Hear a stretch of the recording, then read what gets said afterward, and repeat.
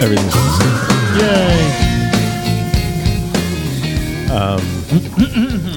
Yeah, it's been a while, huh?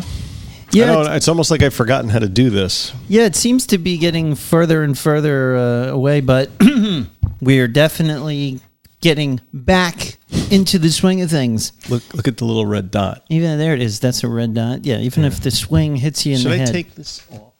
I don't know. You know what? I'm not going to fuck with it. Maybe don't mess with it. No. We're just messing with the camera, folks. We've got a brand new setup here with old stuff. Yeah, it's old stuff. It's new stuff. It's stuff. It's very, I don't know. Stuffy. Yeah, so I'm excited to get back to it. Me too. Report on all of the excitement. There's been a lot of excitement in the air. Yeah, so without further ado, let's do it. And we're back. Welcome to Recovery in the Middle Ages, the podcast about two middle-aged suburban dads and their pursuit of life, love, and recovery. I'm Nat X. And I'm Mike. And don't you forget it. Boy, do we have a show for you. Today on RMA, there is a chill in the air. The leaves are threatening to start falling like confetti on New Year's Eve, and countless snot-nosed, bleary-eyed children meander through schoolhouse hallways all across the country and across the pond. Today, we interview Katie Lane, an expert and adherent to the Sinclair method. And we will have a great interview. She's going to tell us all about it. All this and more today on a very special edition of RMA. Hey.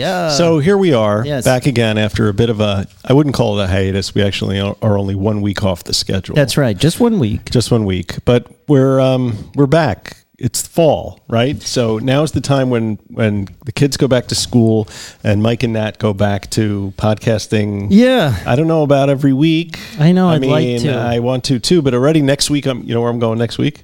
No.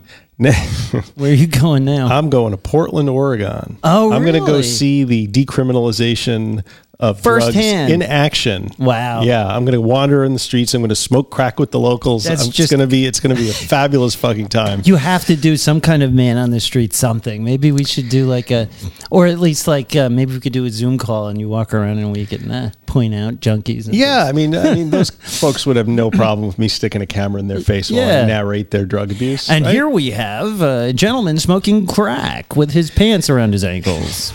What do you have to say for yourself, sir?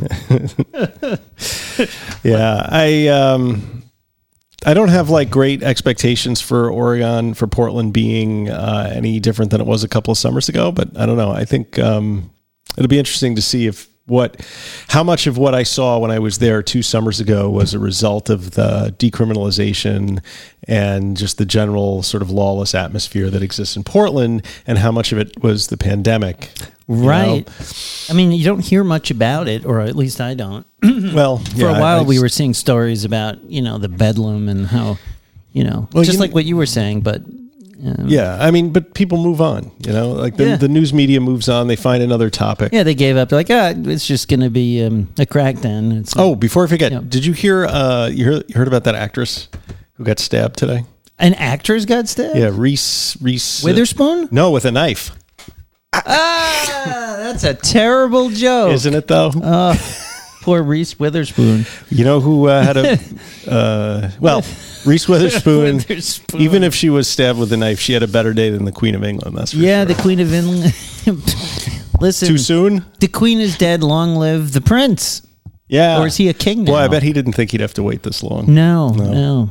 And his ears just keep growing. Well, the force of gravity is also pulling the rest of them towards the English soil. Yeah, so this I feel sad for the Queen. I mean, she was a constant presence on the world stage for how many years? Lived a long time. She did. Yeah, I was always perplexed at Americans who are who are obsessed with the royals. Nothing could be more anti-American than a Queen of England. Yeah, for sure. Besides, like a Führer of Germany or something, like a Queen of England.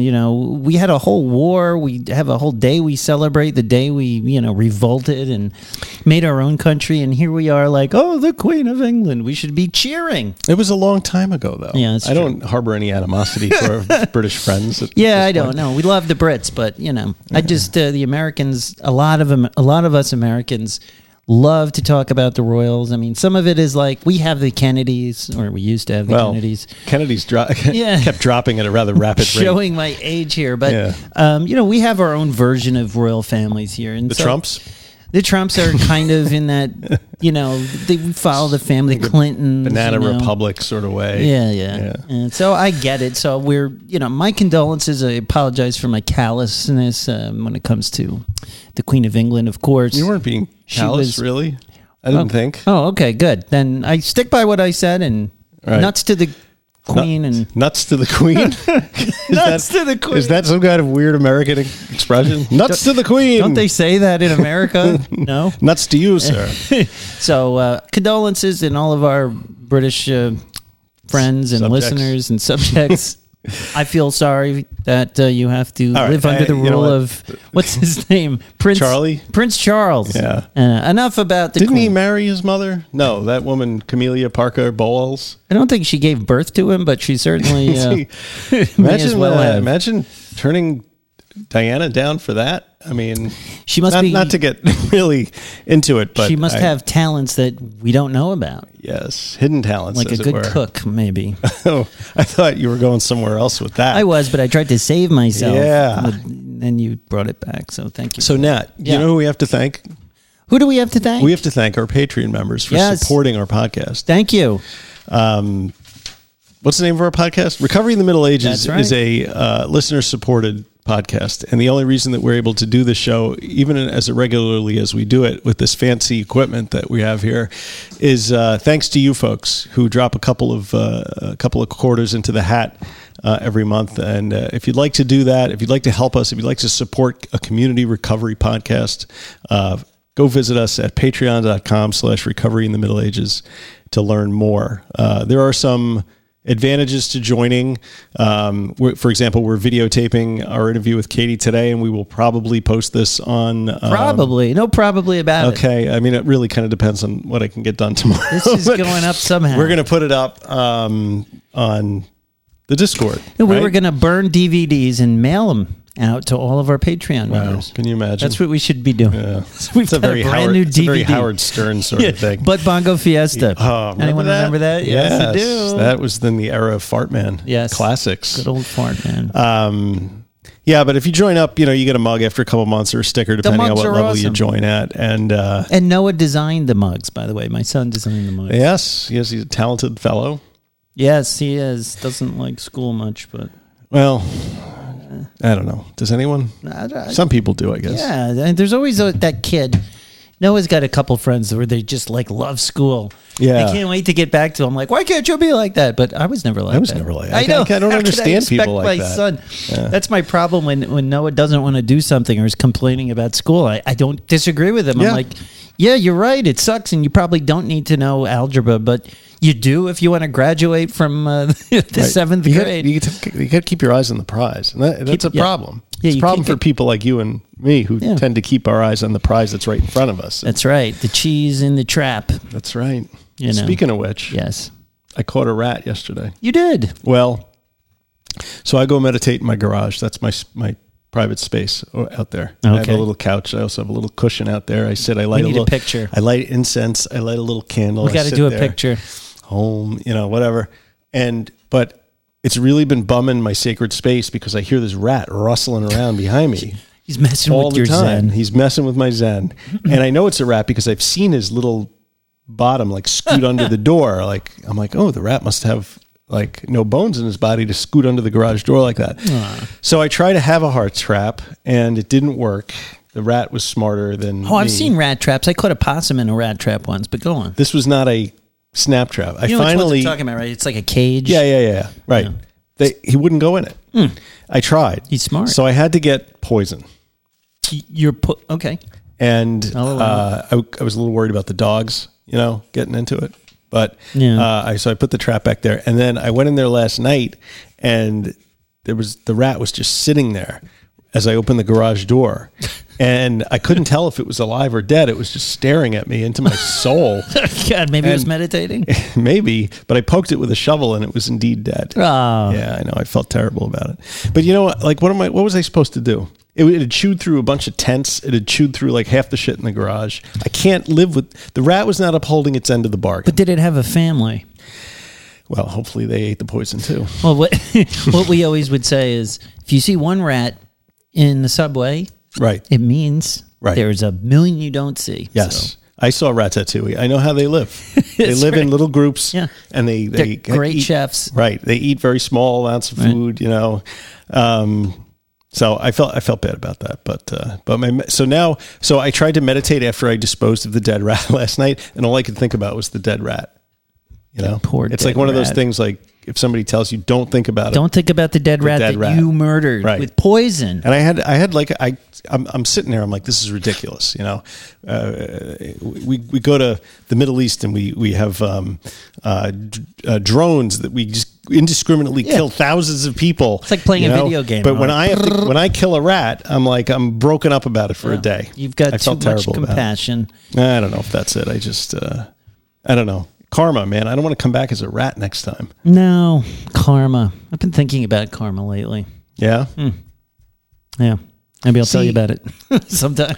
All right. Well, if we're going to talk about karma, karma is a dangerous thought process to get involved in when you've done some sketchy shit earlier in your life, because you think that the bad things that happen to you are a result of the things that you've done in the past, when really it's a previous life. Probably it could be, but I really think you can really put on handcuffs on yourself on the way you think by being completely consumed with the shit that you did in the past and the effect that it has in the present. So I don't know how healthy that view is. Probably not. This is a case of keep your eyes on the prize and don't sweat the details type of thing, and just keep doing your best. And that's a lot of platitudes in one sentence. I mean, that's how I would answer that. Just platitudes, bromides, just nonstop. But yeah, I mean, if you're always thinking about what did I do and how's it affecting me now? Yeah, I could see that as being crippling. So that's why I have, no conscience whatsoever. No matter what I do, I say that was for the best and we move on. Well, your past can inform your present, but it shouldn't dictate how you live in the present. Those who don't study history are doomed to repeat it. Yeah, of course. I don't disagree. I'm going to have to cut out that dead air, I think. I'm deliberately staring into the camera. Oh, yeah. That reminds me of something. I'm very self-conscious. I wanted to say something. Yes, I know you do. Welcome to all the Monsters listening stateside, around the world, down the street, across the table, and right next door. Welcome all. Settle in, buckle up, and get ready for excitement, comedy, tragedy, intrigue, mystery, and so much more. Where can they find us, Mike?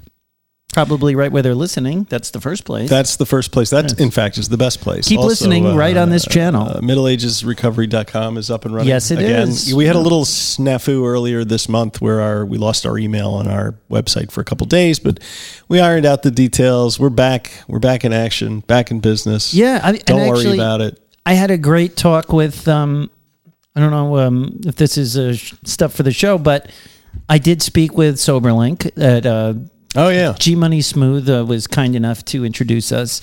And it looks like they really want to work with us, and we want to work with them. So you may be hearing more about SoberLink. I think it's a great discussion topic in general. And this is not a free ad. Did they pay for this? They actually did not. So I shouldn't say any more, but pretty interesting. Grant's talked about his experience with SoberLink at some length.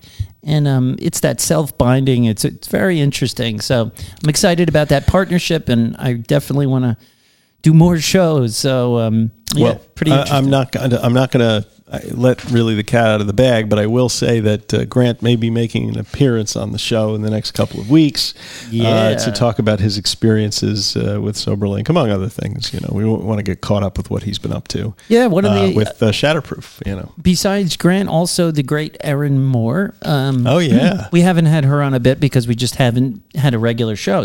We haven't been on in a bit. So. I hope she's still interested in maybe doing a segment when we get back and going. So look out for that. Yeah. Also, guys, you might notice, for those of you who are watching this on video, there's T-shirts behind me.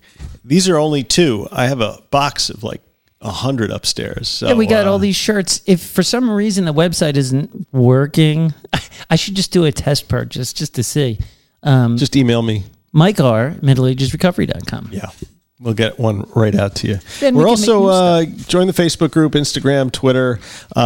Smash the subscribe button on YouTube, please. Smash it. I think that helps us somehow. And we are Oh, yeah. on YouTube. Yeah, you can listen to us Right. through YouTube. I think what we should do, and I'm having our employee meeting now, I think what we should do is upload little videos. You know why I say that? I was doing some research for Katie Lane's appearance on the show today. And Yes. she has a YouTube channel, and that's basically her entire thing is YouTube videos.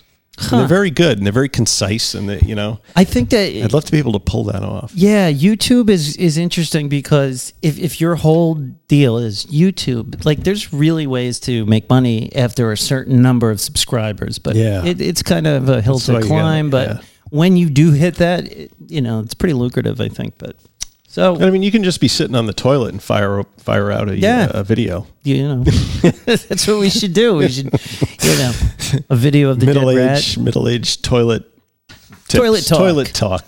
Toilet talk Tips with Mike and Nat. Tips from the toilet with Mike and Nat. It's a guaranteed success. Glitter from the shitter. I love it. So drop us a review. Did you say that? Because we have a Drop review. us a review. Yeah. Great reviews will be read on the air, like the one that we're going to be searching for. I have it to read. Here it is. You can do it on the Apple Podcast app or any of the other places. Leave us stars, leave us spangles, whatever. Yeah, you need stars. Things, Also, if you call us on the hotline at 516-888-6297, that's 516-888-6297. Operators are standing by, waiting for you to listen to your tale of misery and woe that you to the way that life has grinded you down with alcohol and drug abuse. I'd like a feel-good story too, Oh yeah, redemption. It has to have an arc. Yeah. Don't call us from like the pits of despair. Yeah, unless of course you can. You can tell us about your despair and how you got out of it, but Right. We need an act in 3 parts. A hero's journey is preferred. Yes, please. That's all right. And we'll play that on the air. We will play it. Anyway, your story is a big one. We have a your story segment that we'll do sometimes if somebody sends us a really great story. Yeah. And today we have a combination, your story with a review. Okay. I got an email after this, but you got an email? Yeah. All right. Well, this is a long one here. you gotta do it. Do it. Okay. This was a 5-star review from Randall. Okay. He says, I will start out by saying that I have never struggled with addiction myself. I have a brother and sister who has, and my mother-in-law lost her struggle with addiction last May. Oh no. Her death was a turning point for me. I had always judged those that struggled with addiction, including my sister and brother. The problem was I knew nothing about addiction. I didn't know how it affects the brain and never understood why someone couldn't just stop using. However, I was doing some research right before her death on mental illnesses, and that's when I discovered that addiction, aka substance use disorder, was a thing. That's interesting. So, Rindle, you didn't even know that this was a real thing that people struggled with. Probably that was a medical condition. Interesting. My wife had nothing but resentment towards her mom because of her addiction. And my discovery and research after her death has helped my wife get through the loss of her mom, forgive her, and gave her pain some purpose. I'm sorry. I've only listened to a couple of episodes so far, but we'll be listening to more. I've started my own podcast, Stop the Stigma, if you want to know, which I'm relaunching soon to try and help others. And I have been listening to other similar podcasts, such as you guys, KDD and Dopey. Podcasts like you guys listening to stories actually researching has helped me understand SUD a lot more. So thank you. What's KDD? KDD is knocking doors down. Oh, okay. We were supposed to go on that show, but we never did.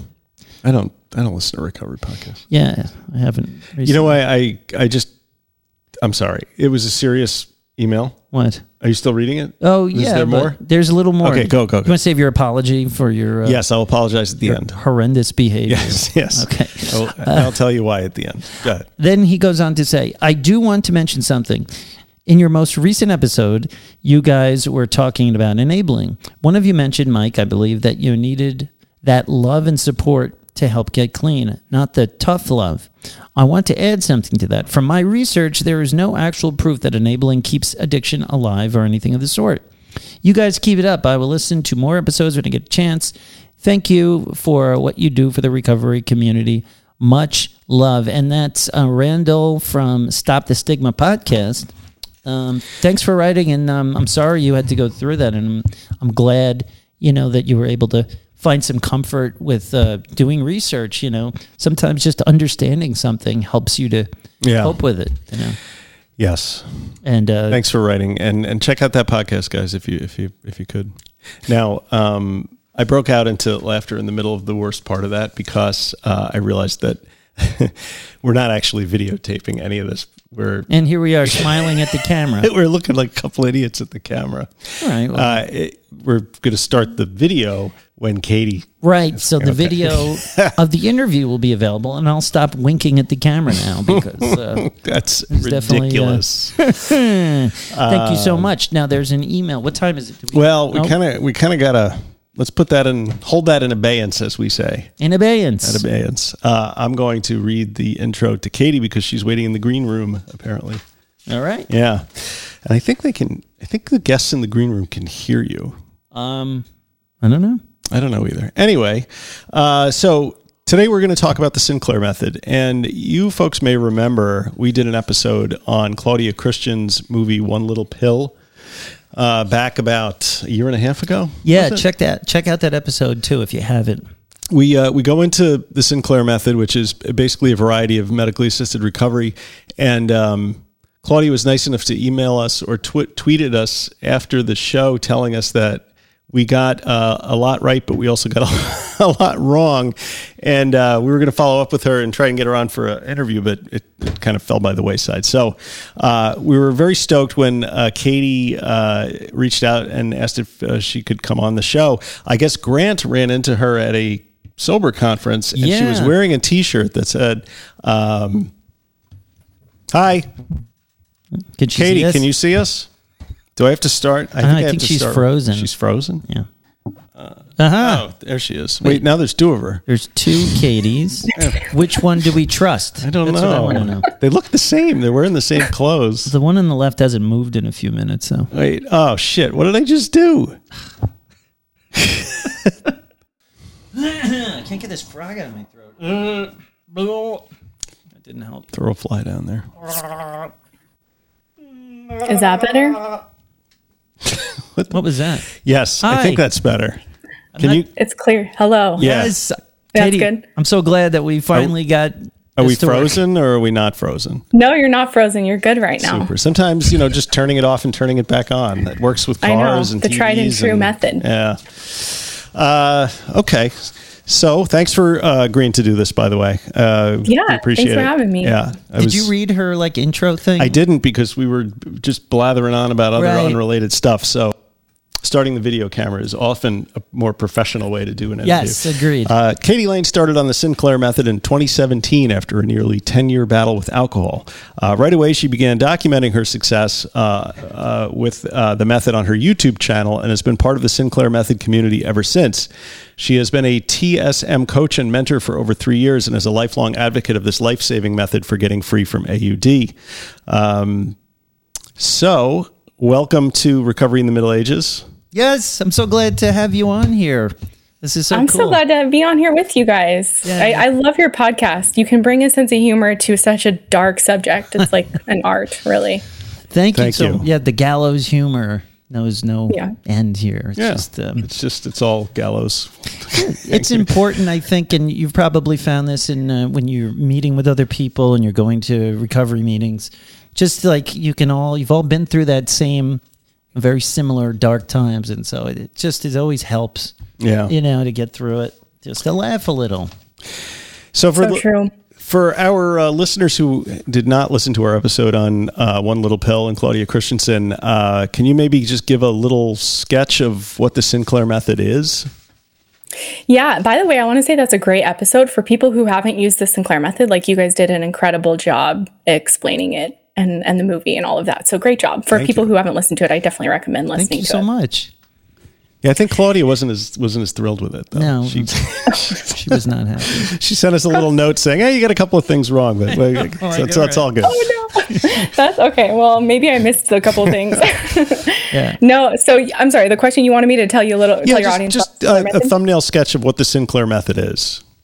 Yeah. So, it's in my mind, it's a revolutionary way to overcome alcohol addiction, especially for people who can't seem to get sober, like myself. A lot of people come to this method who keep relapsing. They're trying to quit drinking and then they relapse over and over again.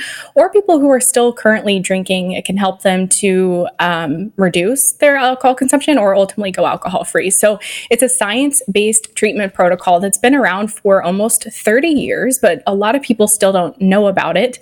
It uses a medication called naltrexone, which is an opiate blocker medication, not to be confused with an opiate. Naltrexone is non-addictive. It's widely available, very affordable. It uses that medication combined with alcohol. So people following the Sinclair method, they continue to drink and they take the naltrexone an hour or two before their first alcoholic drink of the day. And over time, what happens through this method for most people, it has a clinically proven 78% success rate, which is incredible. Wow, that's amazing.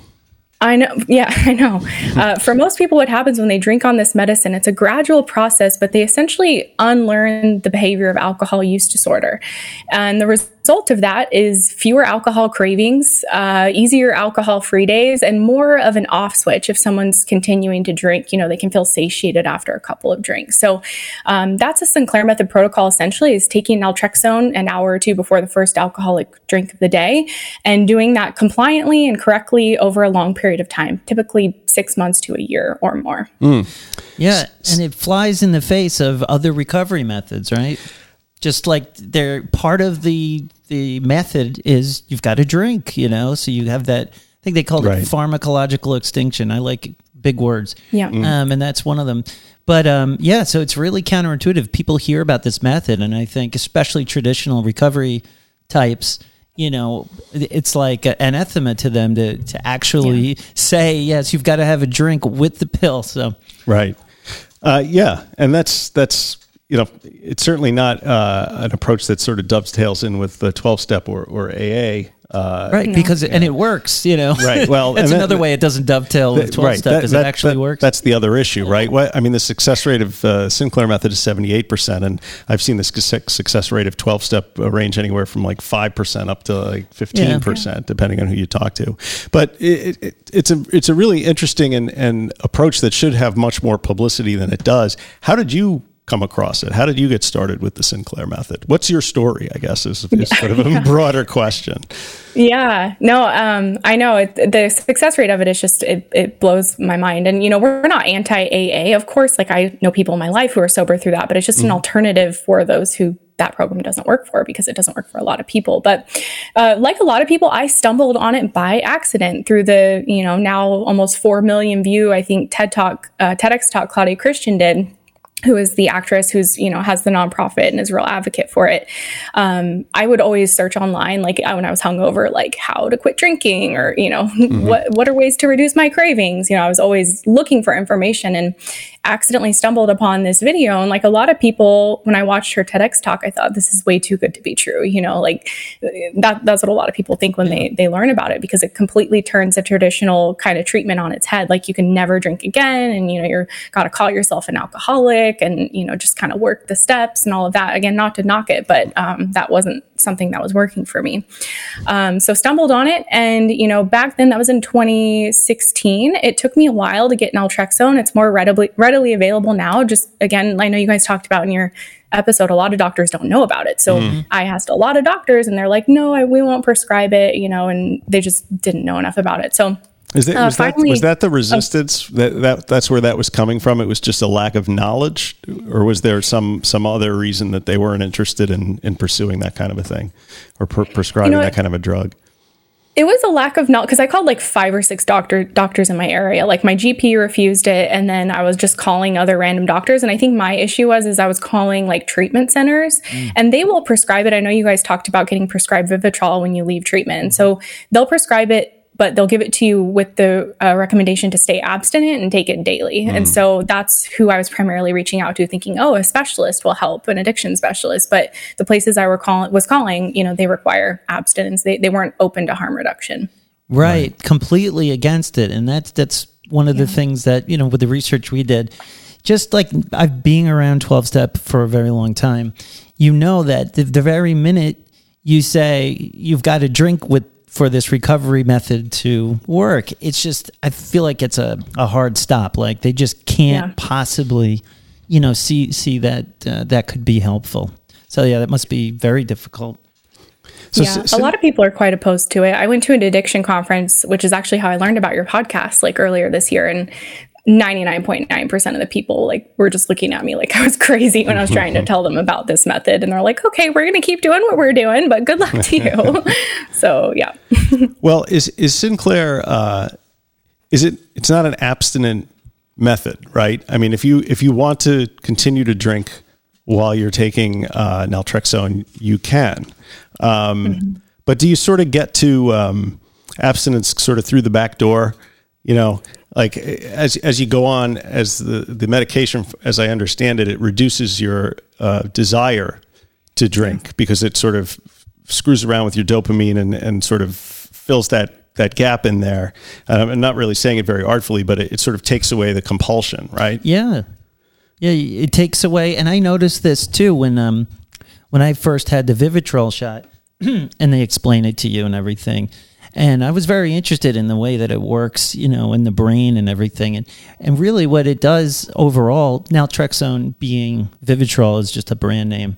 Yeah. You really don't feel those cravings. And when I went on naltrexone, I didn't do it as a Sinclair method, but what I noticed was, because I did relapse, quote unquote, like when I took my naltrexone, I drank, but it's because I'm an idiot, not because, for any good reason. But what I noticed was I did have, a reduction in craving symptoms for alcohol.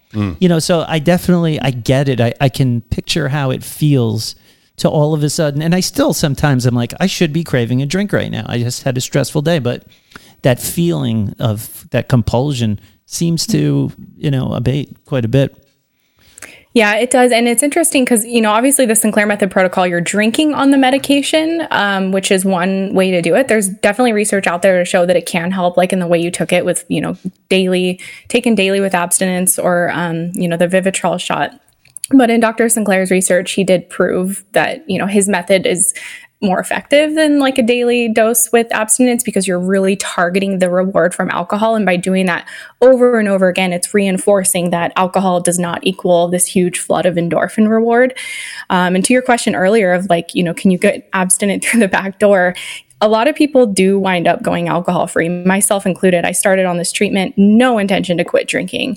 But over the course of the year, I just really fell out of love with alcohol, and it was easier for me to not drink. Like it just didn't occur to me to drink anymore. And after going 4 months of not drinking, I was like, well, I guess I'm not going to drink anymore. And that was 4 years ago. And what's great about it is it really meets people where they're at, because I think most people, they can't imagine quitting drinking. Like that's like the hardest thing to even fathom.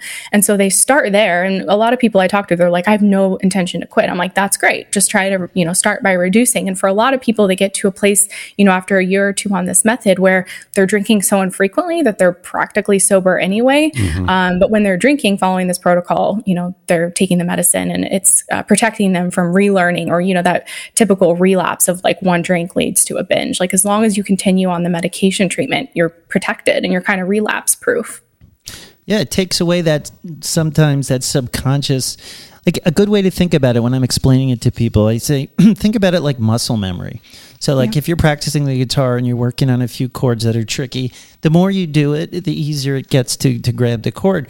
And so it's sort of a reverse muscle memory or giving you new muscle memory. So instead of your brain remembering, hey, last time I had a drink, I got this spike of dopamine, I felt good. Instead of having that memory now, when you take it an hour before and then you have a drink, like we said before, you don't get that same reward. And now your brain starts to remember something different. And so you have a less chance or less occurrences of having that, brain craving. Yeah. I mean, exactly. You do have that flood of endorphins and everything, and naltrexone blocks that. But how important is it to work on other aspects of your life at the same time, like using some cognitive behavioral therapy to sort of unravel the whole ideas in your mind that you have about alcohol, what you perceive that alcohol is doing for you in a positive way? I mean, is that part of the methodology? It is. And I know you guys touched on that on your episode you did about the documentary One Little Pill. And it's absolutely crucial. Like, anyone with common sense would recognize that a pill is not going to fix like our relationship with alcohol, which is often very complicated. And, there's a lot of history and memory and emotions and things linked to it. So typically what we tell people is like the medication and the Sinclair method is a 50% of it. It's a crucial 50%. Like, I don't know that I would be where I am today without it, truthfully.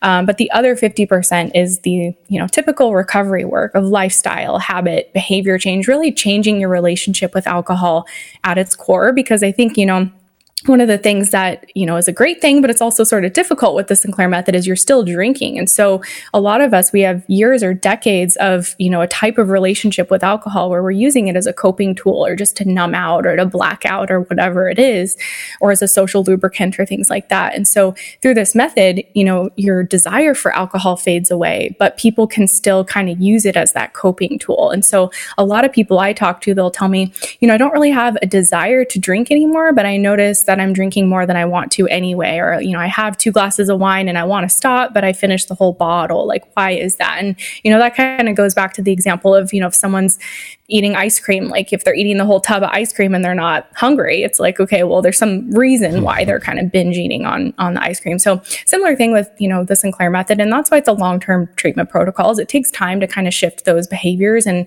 find new coping tools. But what's great about this method is that it can be done gradually and you can still continue to drink. It's not like alcohol's abruptly removed and all of a sudden you're just like left bare to like figure all this out. Like, you could still use alcohol, right, but simultaneously gradually changing habits and things like that. So it's a really gentle way to go about it. Which is a big sea change in the way you approach recovery versus a 12-step abstinence-based way where you basically just pull that thing away, that thing that's given you all that comfort for all those years, and all of a sudden you're left sitting in a room with a bunch of people you don't really know, having to talk about your deeper innermost core and all that kind of stuff. So definitely would have been a more preferred approach for me had I known about it at the time that I quit. But they put so much, I think part of it, and I've thought about this quite a bit, like what is the resistance? Like, why is this so difficult? But in 12-step, from my experience, it's very, it's a religious or a very, very spiritual God-based program. And what they do is they make alcohol like Satan, basically. Like, here's the good, your 12-step meeting, and here is evil. Alcohol or drugs. Yeah. And so it gets almost impossible to unlearn for some of the people who have been in it a long time, where you're telling them, the sky is red, it's not blue, and they can't come around to that because they've got this moral, it's like a moral problem. Like, alcohol becomes in itself evil and the thing instead of the behavior. And so I think that the Sinclair method is more, I don't want to say logical, but it's not looking at, it's science-based, right? And I think that's important. There's a lot of room for spiritual programs. In fact, that's most of what's out there, but I think there could be some room for a little bit of science, maybe. Well, it may be putting the cart before the horse, right? Maybe you need to stop the behavior before you start looking at exactly what is going on. But what if the drink is creating the behavior? Well, I mean, the thing is, your brain is so screwed up, right? Like when you're My brain? That goes without saying.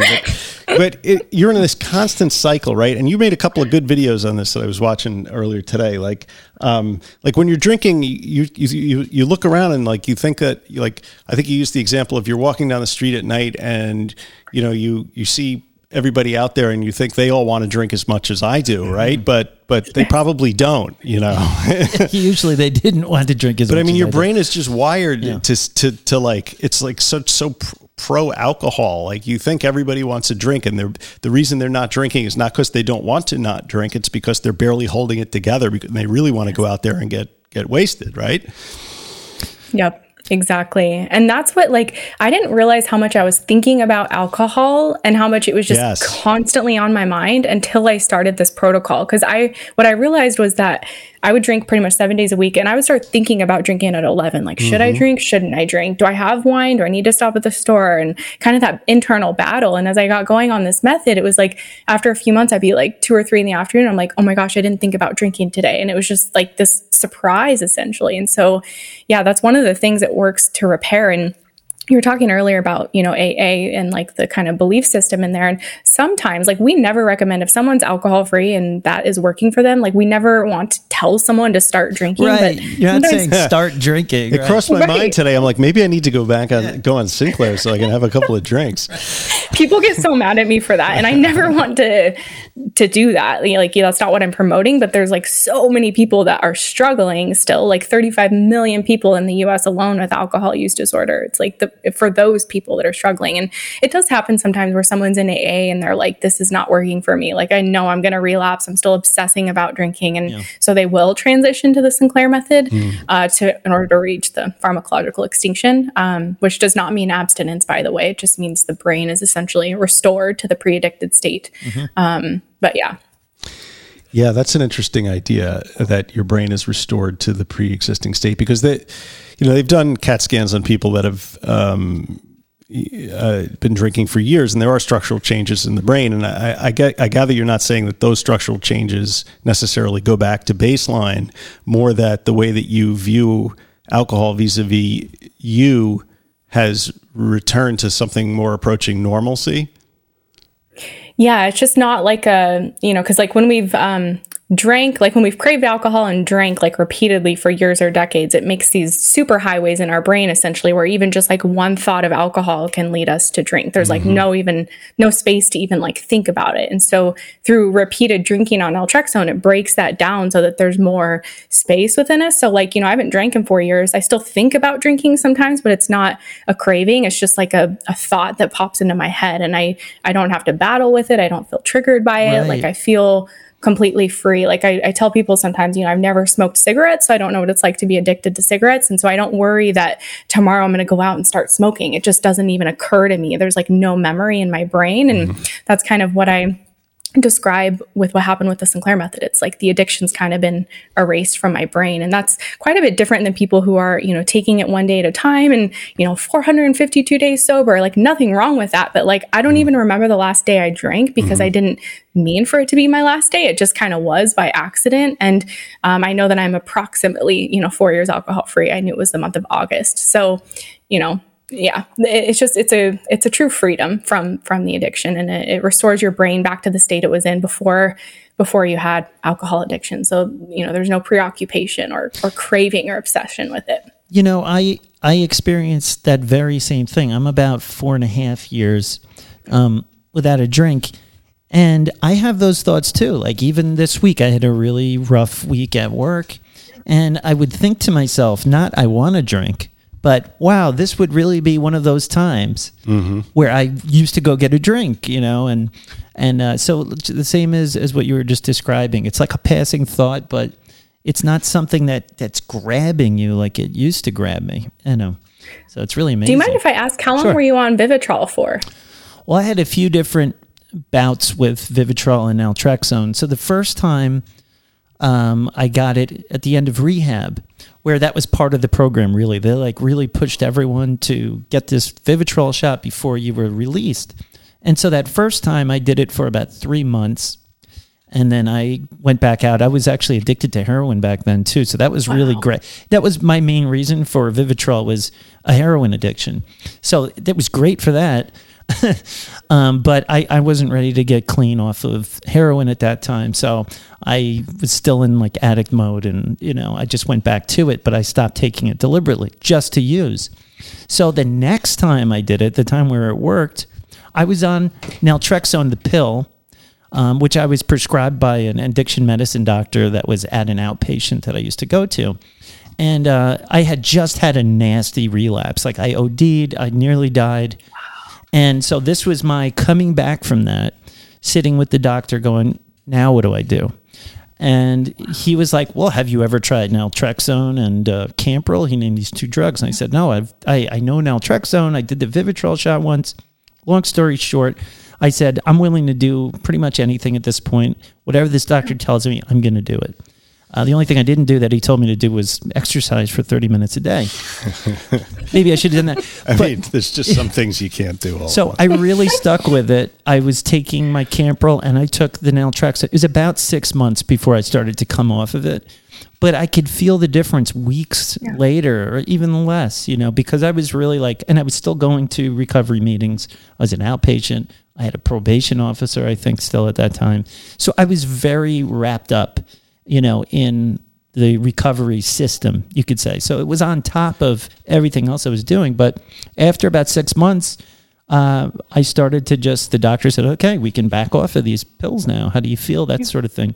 And after another month or so, I came off of it, and I never got that feeling and I didn't crave heroin. I didn't crave alcohol. I felt good, it was amazing. So about 6 months. That's a long answer to that question. Sorry.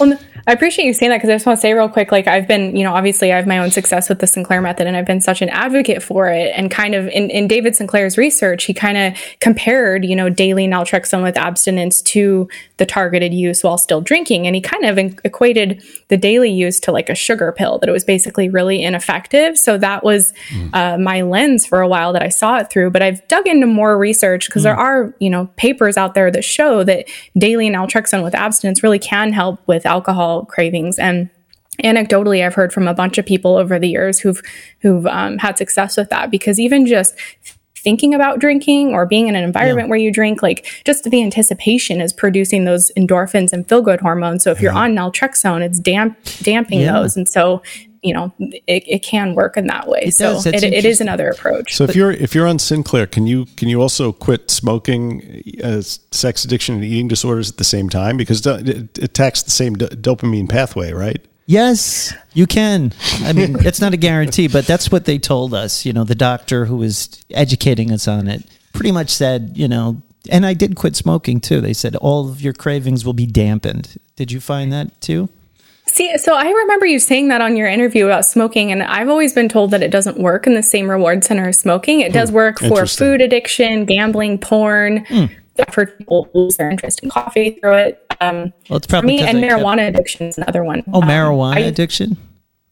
I used to smoke marijuana when I would drink, and I quit both of those through this method. So yeah, it really, it can work for those other addictions. And there's more and more use now too for, there's a website that provides support for porn addiction, which I know is real prevalent, using naltrexone and another medication as well. Have you heard of Campril too? It's the other drug that I took. Acamprosite, I think, is the generic name for it. And that's a pill you have to take 3 times a day, every day. But I don't know if my combination, this particular doctor was very up on me using these medications together. Maybe if I did Sinclair, I wouldn't need both medications. I wonder. But I definitely relapsed. The first time I was on Vivitrol, I drank on it, trying to get drunk. But obviously, I didn't really get drunk, and it was weird. But maybe that's when I got my my pharmacological extinction. But it's interesting. How important is the desire to stop? Because can you drink through it? Can you drink through it through the pill?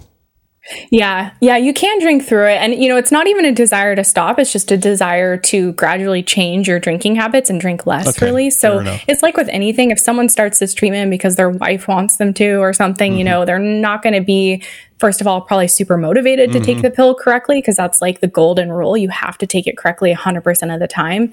And then, yeah, if someone's drinking, hard alcohol and they're taking shots, it can overpower the effects of the naltrexone.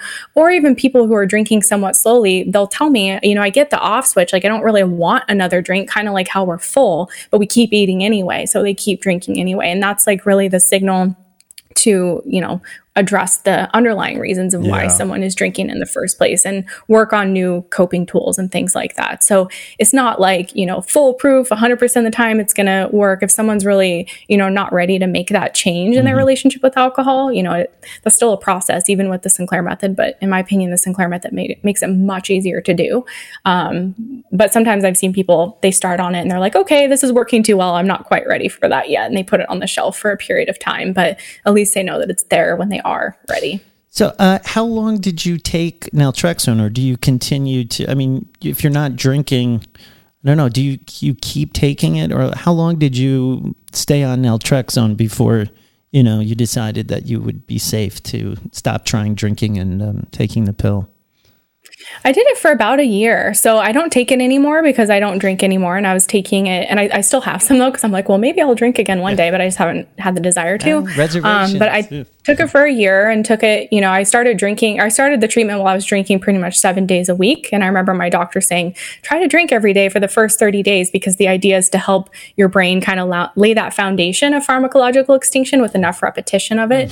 And I was really excited about that. But I remember I know a weekend I was like, I don't want to drink today. Like, this is a miracle, which I was happy to drink 7 days a week, back then, but started it drinking every day. So I was taking it every day. And then just gradually over the course of a year, I would shave a day off a week, where I was like, oh, I'm having 1 alcohol-free day, then 2, then 3. And got to the point after a year on the method where I was drinking about once a month, 1 glass of wine once a month, like with dinner or something like that. And that was the point where I just stopped drinking. And so I haven't taken it in 4 years either. But that's kind of the beauty of the method too. You only take it when you're drinking. So for a lot of people, they're taking it pretty infrequently the longer they're on the method. Do you have support groups like a peer-to-peer Sinclair method? Because if it's difficult for you to, AA is great because it's everywhere, no matter what country you're in. Now, if you're doing the Sinclair method, the Sinclair protocol, I like the way you put that. Is there a place where you meet with other people who are recovering from Sinclair? You will, because you talk about it, besides that, but if the average person who goes on the Sinclair method, what are the support options for that? Yeah, so it's true. If someone tries to go to AA with this treatment, it's not really well supported. Typically, if people are benefiting from AA, they just won't tell people that they're doing the Sinclair method. I've heard some kind of bad stories of people that were honest with their sponsor about it. So AA is not great, but actually there are free online TSM meetings. If you go to tsmmeetups.com, that was something that I actually started with Claudia Christian years ago. We started just having these online meetings, and now they've evolved into meetings every day that are run by volunteers. I don't run them anymore. I kind of handed them over. But that's a free resource for people. They're peer-led. So, you're getting that peer support, and they're done through Zoom. And then, I run Thrive Alcohol Recovery, where we have a whole online comprehensive program that guides people through it step by step. There's also free Facebook groups as well if people want that level of support. Getting support, like we kind of talked about earlier, is really important. I was honestly one of those people that thought that a pill was going to fix my drinking. I just thought, oh, I like to drink, I'm a party girl or whatever. And when I started on it a few months in, all this stuff started to surface that I'd been numbing for 10 years. And I was like, okay, I actually need to get some more support here. And that's where sometimes people will maybe stop doing the method because they're not, again, ready to make those changes. But I started going to a therapist and, doing the actual recovery work, which is, still required as part of this treatment. Yeah, I was going to ask you that. When you first started on the Sinclair method, what did the rest of your recovery look like? What was going on in your life? Did you try to go to 12-step, or did you, what did you do to take care of those other issues, the underlying issues? Yeah, I didn't go to 12-step because I tried AA years earlier and went twice and was like, this is not for me. I just didn't want to go to that program again. But I started the treatment honestly naive, just thinking, oh, this pill will help me drink less. But as I was making progress on it, all this stuff started to surface. And I really started to see how my life was built from the perspective of someone who had an alcohol addiction. So there were all of these things in my life that I had to change, just relationships and jobs and routines and things like that. And so for me, I started taking like personal development workshops and just reading a lot of books, taking courses online. I'm kind of like an introvert and like to do stuff on my own. So it was kind of like my own little piecemealed recovery journey. I also did start seeing a therapist who really helped with a lot of that stuff. But, sometimes what I see with people on this method is, like I said, like they have these kind of things in their life that are driving them to drink, whether it's relationships or jobs or things like that. And, if someone's not really changing these things in their life, they can, drink more than they want to or not see the progress that they're after on the Sinclair method. And that was true for me. I had a job that was like, I hated that job and it was causing me to drink more than I wanted to. And so part of this journey was like leaving that job and figuring out, who I was when I, wasn't someone who had an alcohol addiction. And I've heard people say that before, that's like a terrifying thought of like, who am I when I don't have this addiction anymore? I'm sure, you guys can relate to that too. Anyone can relate to that. Absolutely. Yeah. But the people who have the most success in recovery are people who take a multidisciplinary approach, and they do the therapy and they do the spiritual stuff, whatever that means to them. And they engage in science-based, evidence-based treatment. It's a huge part of recovery. It needs to be a bigger part of recovery. To that end, like, what do you think? We're using the term alcohol use disorder, which really makes me feel good because I cannot stand the term alcoholic. I think it's extremely limiting. I think there's all kinds of issues with it. Yeah. And I mean, what do you think? What do you think of that idea? Alcohol use disorder is a spectrum, right? You have people who, maybe have a couple of drinks a night, but are still obsessed about alcohol to the point where it's like governing their lives, and they want to. You plan your day around it. You plan your day around it. You have to have it every day, and then at the other end, you have the stereotypical drunk under the bridge, right? Yeah. Is there a type of drinker for whom the Sinclair method is more effective on either end of the spectrum? Not necessarily. I've seen it work for extreme alcoholism, where someone was drinking a half gallon of vodka every single day for years. And then also more like the mild, the person who has only 2 glasses of wine every night, but like you said, they're like kind of obsessing on it and it's an issue. It can work for anyone along the spectrum, and people who are more severe cases, this method can help them reduce in a way where they're, reducing slowly enough so that if they're, concerned about withdrawal effects, it can minimize those. Sometimes they work with physicians that will put them on other medications that may help with withdrawal. But no, I really see it work along the spectrum. And I think the biggest factor is like, again, whether someone's really ready to make that change. I've had clients where they're not drinking a ton, but they're really attached to their wine ritual every night, for example. It's a really common one for people. And so, they're not starting it in an extreme case, but like they're having a really hard time letting go of the habit. And then others, I know of a gentleman who he was the example of drinking a half gallon of vodka a day. And in 4 months, he was like drinking 1 beer once a month, but he was like so motivated and just super engaged in the treatment. But no, it can really work for the spectrum. And even in the studies that they showed, because it's got the clinically proven 78% success rate, a portion of the people it didn't work for were people who just weren't taking the medication correctly. And so that is like one of the more common challenges that people have, because you can still get drunk, you can still black out, you can get intoxicated, all of that, but it's just not the same like euphoric buzz. Right. So people sometimes miss that. And so they, again, they want to numb out. So they skip naltrexone, and that just really throws it off. Like even if they're skipping the dose once in a while, they're never going to get to the pharmacological extinction if they're giving their brain that reward reinforcement, even just on occasion. I think what's another thing that's great about Sinclair and medically assisted recovery is it validates the idea that you don't have to hit some kind of a rock bottom before you get help for an alcohol condition, because studies have shown and the science shows that early interventions are end up with better results, right? So the person who is just a casual drinker who still considers their relationship with alcohol problematic, they may go to AA and they may be told, like, I'm not one of these. Come back when you got a real problem. I heard that in the rooms before. Yeah, come back when you got a real problem. Which I think is incredibly harmful, and it keeps a lot of people from getting help who could potentially be getting help at an earlier state. Or the one of us or one of them type of thinking. Like us, and then there's the normies, or Yeah. sometimes we call them civilians. Yes. You know, I cannot stand that dichotomy. Yeah, I because think it's extremely unhelpful. it leaves people out who probably would benefit greatly from cutting down on their drinking just because they didn't kill somebody in a DWI crash. And, it's like the way I see it is the only rock bottom that matters is death. Everything else you can come back from. Right. So as soon as it's starting to mess up your life or your health, or you just don't like the way you feel, it should be, easy for anyone to feel good about doing something like the Sinclair method.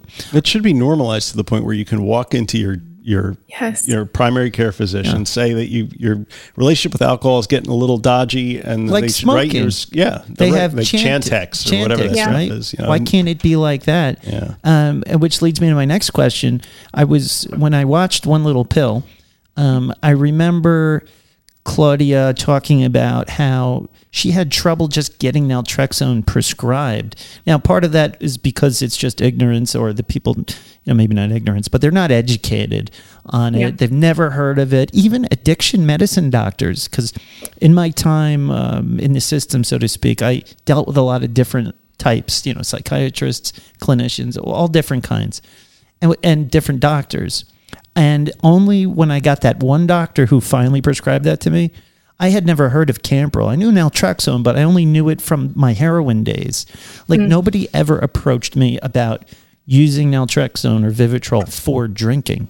It was always geared towards. So when I was first introduced to Vivitrol, it was 100% focused on opiates. And I only learned about the drinking thing like that when I read the Wikipedia on it. It was like, what is this medication I'm taking? And it said originally developed, to help drinking. And I thought, wow, that's really interesting. And so until that final doctor, Dr. Belkin, I can't believe I remember his name, when he finally said to me, this will help with your alcohol cravings, because that's what I was really struggling with. Yeah. It's a lot easier for me to not go and buy heroin because I'm not usually around a situation like that, just because of my life. You can't get it at 7-Eleven. You can't get it at 7-Eleven, but I can go to Chuck E. Cheese for a birthday party, and I can get a Heineken if I want. And so I thought you were going to say you could get heroin from Chuck E. Cheese. I was like, wait a second. Only certain ones. You have to be in the know. You got to go behind the dumpster. Right, and the rat will meet you back there. Yeah. So do you feel like it's easier today compared to when Claudia made that documentary?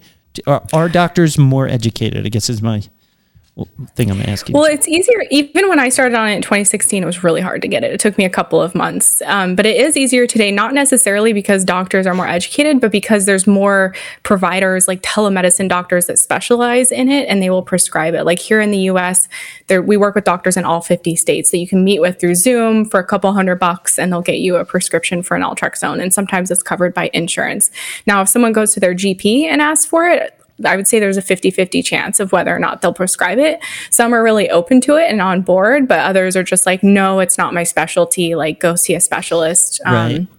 So that's the challenge. But it was interesting because I was at an addiction conference and I was talking with an addiction specialist who's been in this field. He was an old man. He's been in this field for decades, and he's known about naltrexone for alcohol since the 80s. And I was like, well, why hasn't it taken off more? Why isn't it more well known? And he said, well, we just believe that abstinence is better. And so we don't really want to promote a harm reduction approach. But if you look at the failure rate of abstinence programs, it's like 80% or more of people relapse in 6 months after treatment. And so I'm just like, that is crazy. But that's kind of the consensus. And even some doctors that prescribe naltrexone for the Sinclair method, they still want their patients to be abstinent. Like they're like, okay, you can do the Sinclair method, but you have to be abstinent. And that's a real conflict for people. It's confusing, and it breeds guilt. Like, well, should I try not to drink? What am I doing here? So it totally breeds guilt. And it's the same thing with the abstinence programs, and even like Prozac.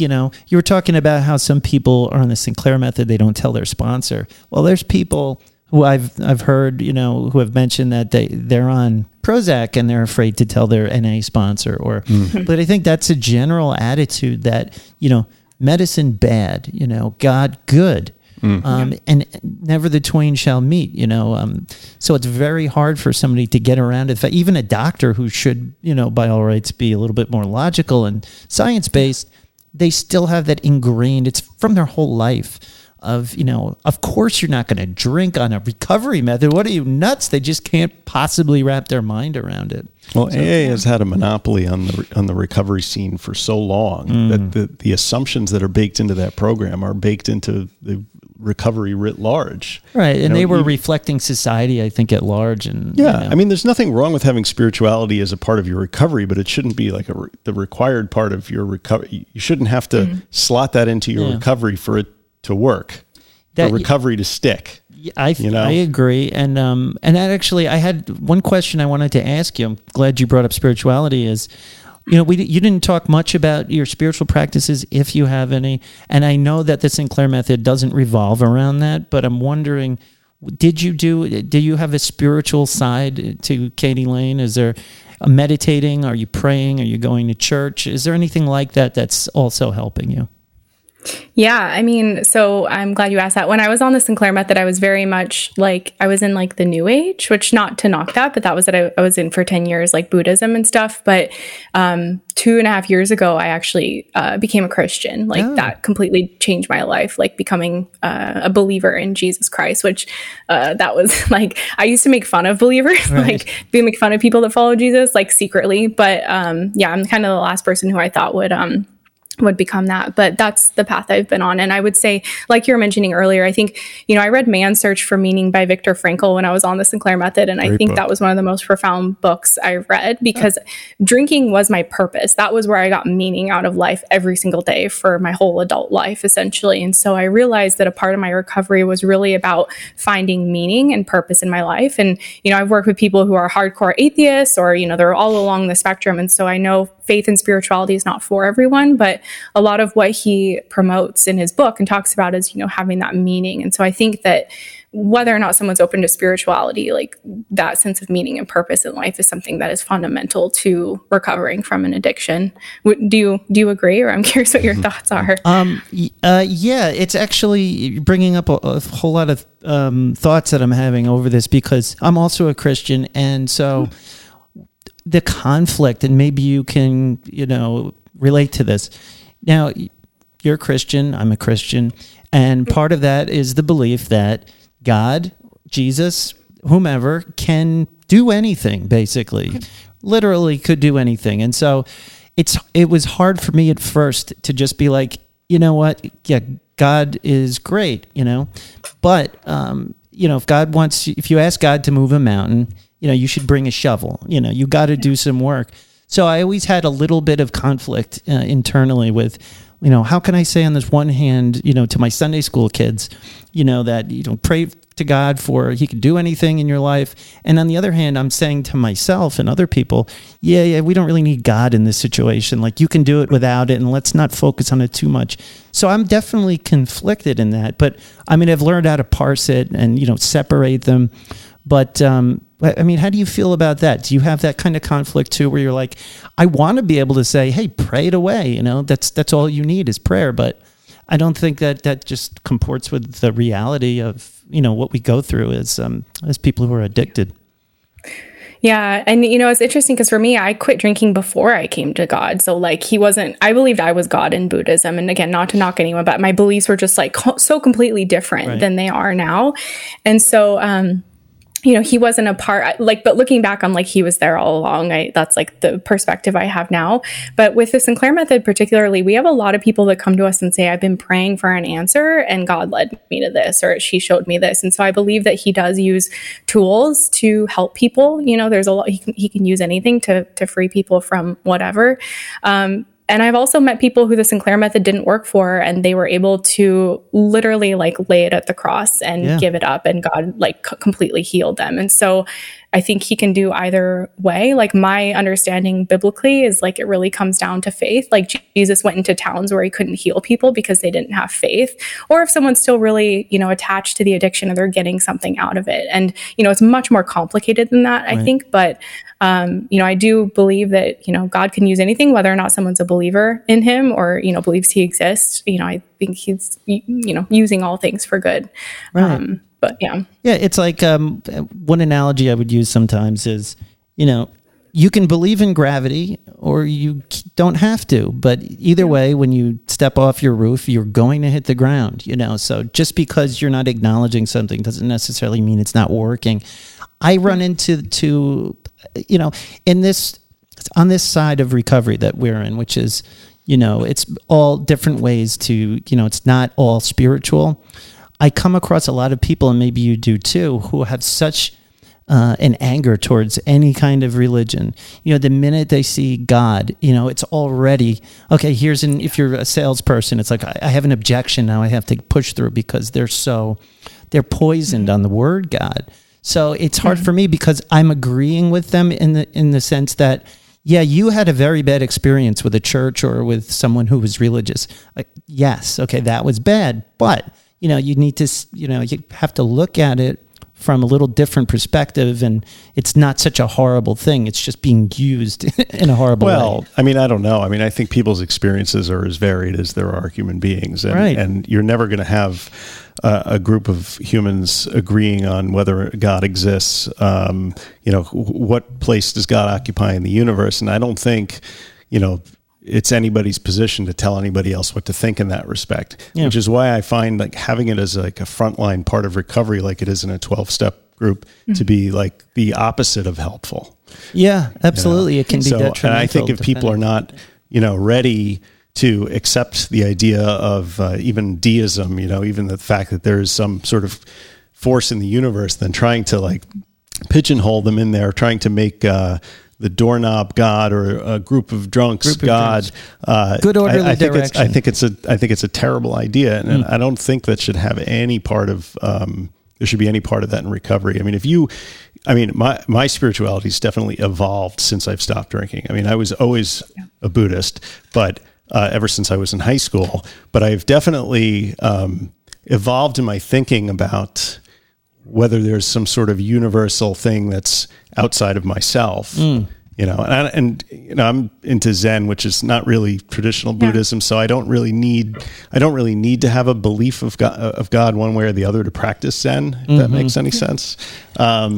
But you still dodge the priest when you go for walks with your wife. Well, I'm a social Catholic because of other reasons, but that's how I was raised. Like a kid in Catholic school, I had to get him baptized in order to get in. It was this whole thing. So how can you deny God's place in your life? I don't deny God's totally place in my life, but I don't believe there's just one. I mean, I think Krishna is God. God's God, whatever. There's plenty of gods. It's just how you approach them. Allah is God, Many names, one light. Yeah. So that's great because I don't usually get most of the people I talk to in recovery. It's either, and that's why I hate that 12-step has God, and they're the ones that are besides Celebrate Recovery. But they've got God, and if you're not doing that, somehow now I'm anti-church or I'm anti-God, and nothing could be further from the truth. But as we've discussed, we're believers in, that this universe created by what we believe is God, operates under certain physics and laws and things, and so we ought to operate within that. So thanks for humoring my spiritual inquiry there. Well, and I appreciate what you're saying too, because if God is forced on people, nobody wants to be forced to believe in God. And like you said, I've heard people call a coat hanger God because they're like, this is ridiculous. I don't believe in this. And my husband's not a believer, and so I that's very fresh in my experience. Right. So it's a mystery, and it's a beautiful question, and it's I feel like we could talk about that for a long time. But it's I do encounter a lot of people who are more science based and so absolutely opposed to God, which makes the Sinclair method a great option for them. And it's kind of a mystery for me too, because I didn't believe in God until after I was sober. So what is that all about? I'm still trying to come to terms with that. Well, you're seeing clearly now. You also there's a lot more space in your head that's not occupied by thinking about booze. Alcohol was my God before. Well, I mean, it's funny, but it's kind of true. Alcohol was my God too. Yeah. So do you want to tell us about what you're doing on YouTube and all of the things that, because we're getting to the part of the interview where we promote what you do. Great. What are you doing? It sounded like you said you have clients and you're working with people on the Sinclair method in recovery. So Thrive is the name of your group there. Tell us all about it. Thrive Alcohol Recovery. So yeah, I started a YouTube channel. I was honestly just going to make one video to be like, hey, this works for me. But it kind of just evolved into a YouTube channel where I shared my kind of documentation of the journey month by month, and then interview people as well, and still put videos out regularly. Like we host Q&A sessions a couple times a month and things like that. So on YouTube and all the social media channels, on TikTok as well, like we're on TikTok pretty regularly as well, bringing a lot of people to the Sinclair Method from TikTok. There's a lot of people on recovery on TikTok, or in recovery. I didn't realize really that. Interesting. Yeah. I always thought it was like a tween platform, and I created a TikTok, and I'm like, oh, it's not at all. Are you guys on TikTok? Yes, we are. I am. I've learned to avoid it. We are not, but I am. Oh, you're on TikTok because my son's on it constantly, and it drives me nuts. Yeah. So I'm morally opposed to TikTok and everything it represents. But having said that, I think we should probably do something on TikTok because I know it's ubiquitous. I was pretty. Sorry. It's everywhere. So we got to get on that. So that's really cool, and you meet a lot of great people out there. You get a lot of people just. Who are curious. I like this word, sober curious.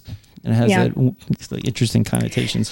And they don't know, like you guys were talking about earlier, it's like if people think that I thought the AA was the only way, and like calling myself an alcoholic and going to meetings and never drinking again, I was like, I wasn't, like that didn't appeal to me. And I've heard people say like, oh, if I would have known about the Sinclair Method 5-10 years ago, I would have fixed this problem then. But I thought that this was my only option. But so, and then with Thrive, we have an online program that, is the recovery piece of the Sinclair Method. We work with doctors across the US and Canada and a few other countries who prescribe it. And then we have a team of coaches and a whole comprehensive program that really guides people through it, step by step, from the very beginning of how does the method even work and what am I doing here, all the way through to like, what does life look like once you reach extinction and changing habits and things like that. So I've been a coach in this field for 4 years, and really had the privilege to work honestly with like hundreds of people over the years, one-on-one and both in group.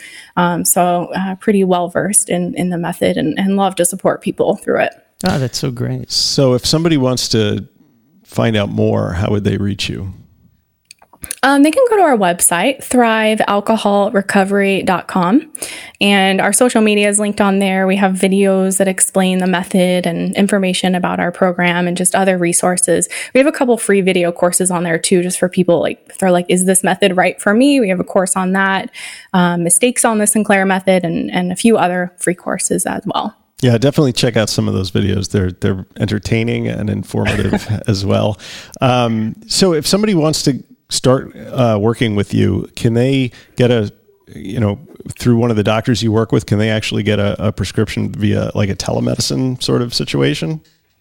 Yeah, that's actually exclusively who we work with, our telemedicine doctors. And we have doctors in all 50 states, as well as Canada and a couple other countries. We're working to expand. Like there's been a lot of interest from people in Australia. So it's much more difficult to get the medication over there. So we're kind of working to figure out a more seamless process there. But for at least the US and Canada, we're covered. And so a lot of people, when they learn about this method, they don't necessarily want to talk to their GP about it because they're like, I don't want them to know I have this problem, or I don't know what they're going to say. So we work with doctors that really specialize in it, and you can meet with them through phone or video and get a prescription pretty quickly. For most people, the medication is pretty benign for most people. If someone has a liver disease, the doctor may do a screen and see if their liver is healthy enough, because the medication is processed through the liver, but it's a pretty safe medication for most people. So is my blood pressure medication, Processed in the liver? Yeah, everything is processed in the liver. The poor liver it's a hard-working organ. Yeah, mine is not happy with me. But last 4 years, it's been pretty happy, but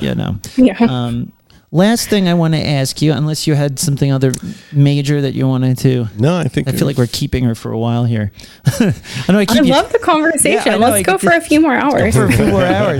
What is the final word from you on powerlessness? AA it's a big stopping point. That's a good question. For you, for a lot of people. They say, I'm powerless over alcohol. My life has become unmanageable. But I know Mike has got a big problem with the powerlessness. I don't turn the power over. So is this a powerless program, or are we taking our power back? Like, how do you feel about that? Yeah, it's more, and honestly, I think that's one of the things that prevents people from doing AA as well. I know if it was true for me, I was like, I'm not powerless. Like, that's not very helpful. I can understand why it would be helpful, because if people believe in God and, they're surrendering that to him, that's, one way to go about it. But with the Sinclair method, the term I used a lot was like, I'm empowered over alcohol. I have my power back over alcohol, to where, it's such a freeing feeling to go to a party and know you're not going to get blackout drunk and make a fool of yourself. You're going to have a couple drinks and enjoy yourself and drink like a normie, and go home. So through this method, it's not about powerlessness. It's actually about gaining your power back over alcohol, which is where the freedom comes from. You're not at the whim of like your alcohol cravings and just trying to moderate and force yourself to, have control, or force yourself not to drink, but you really get your power back. And it's a gradual process. It's not an overnight fix, but it's an incredible journey. And, I have a lot of success stories on my YouTube where people can go and see, these normal people who, had alcohol problems and they got free from it through the Sinclair method, whether that means they're sober now or they're, drinking more moderately.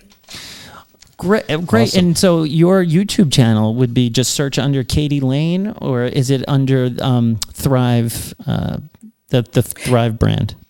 It's under Thrive. It's called Thrive Community. But if you search my name, or if you search the Sinclair method on YouTube, like, you'll see my face come up. I have a couple hundred videos on there, so you'll see me, and that will take you over to the channel. Great. Well, thank you very much. Yes. And do you have anything else while we've got her? Because who knows if we'll ever get her back here after this one. Yeah, thank you so much for coming on, Katie. It was so great to speak with you and to meet you.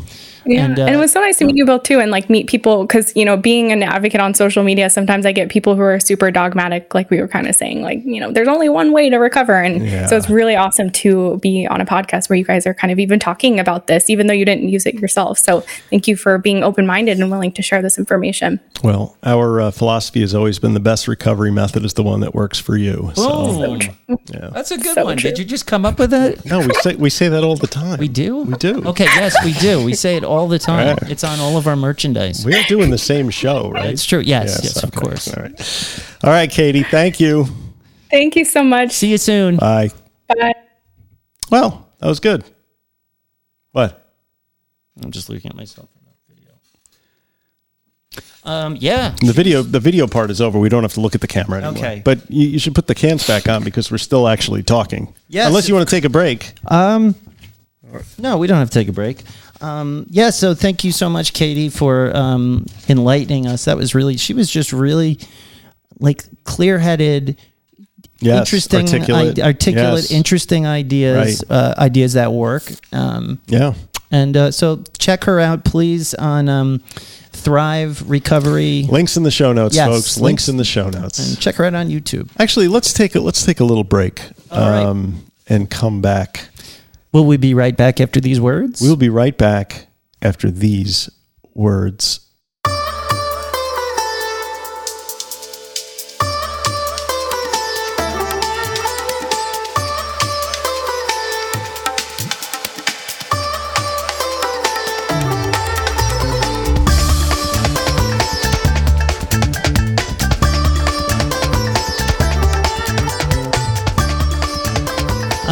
Did you guys like that? Yeah. You want to hear more guests like Katie?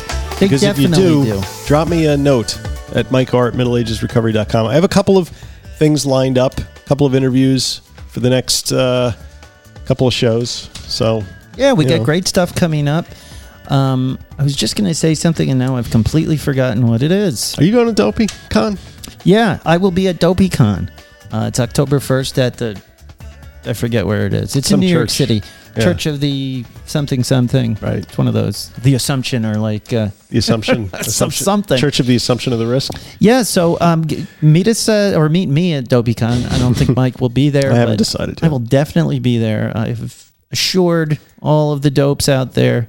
They're going. I'm going. It's going to be a great time. We're going to see some Monksters. I think we have some Monksters attending. What does Dave do at this thing? What does one do at a DopeyCon? It sounds to me like he's going to have some of his celebrity guests show up. They may speak. I think he's going to do a show from stage. I see. He may have, and I don't want to give anything away because I don't know how much of this is surprising. Right, so don't say. There may be some other entertainment things. I know there's going to be some people exhibiting, like sponsors. Exhibitionists? Yeah, I think SoberLink said that they would have a exhibition. So so there'll be It's New York City after all. there might be a slight convention feel to it, but it's mostly just going to be like everyone getting together and meeting people that you sort of met in your recovery online. And so it'll be interesting because a lot of these people, we all got to know each other during the pandemic because we were all looking for that connection, and it'll be really great. So I'm looking forward to seeing all of you there. Lastly, I really had something else. You're riffling through those pages. Okay. Anyway, thanks for listening. I had Thank a you. really great time. And Did you? Yes, I did. That about does it for today. I know had a great time. Did you? I did. Thank you so much for listening. Visit us at middleagesrecovery.com, Podbean, Apple Podcasts, Facebook, Instagram, Spotify, All the usual YouTube, places. and Twitter. So, And what you twit. TikTok. I'm going to create the TikTok And account. TikTok is coming. Support your favorite show. Please, guys, drop us a 5-star review. It really helps on Apple Podcasts. Check out our private Facebook group. It's completely free. You join, you talk to other bunksters. We support each other. We celebrate Soberversaries. It's groovy. It is groovy. We've also got the Inner Sanctum at patreon.com/recovery in the Middle Ages for a higher level of support, video episodes, free merchandise. Come check us out. But the best way to help the show is how?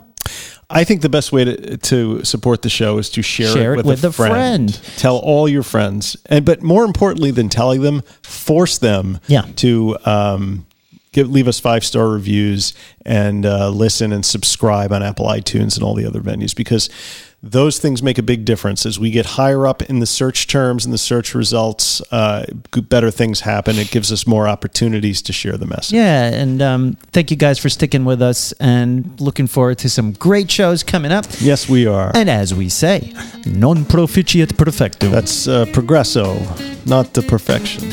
See you next time. Be good, cheese bags. Stay fresh. All right, goodbye.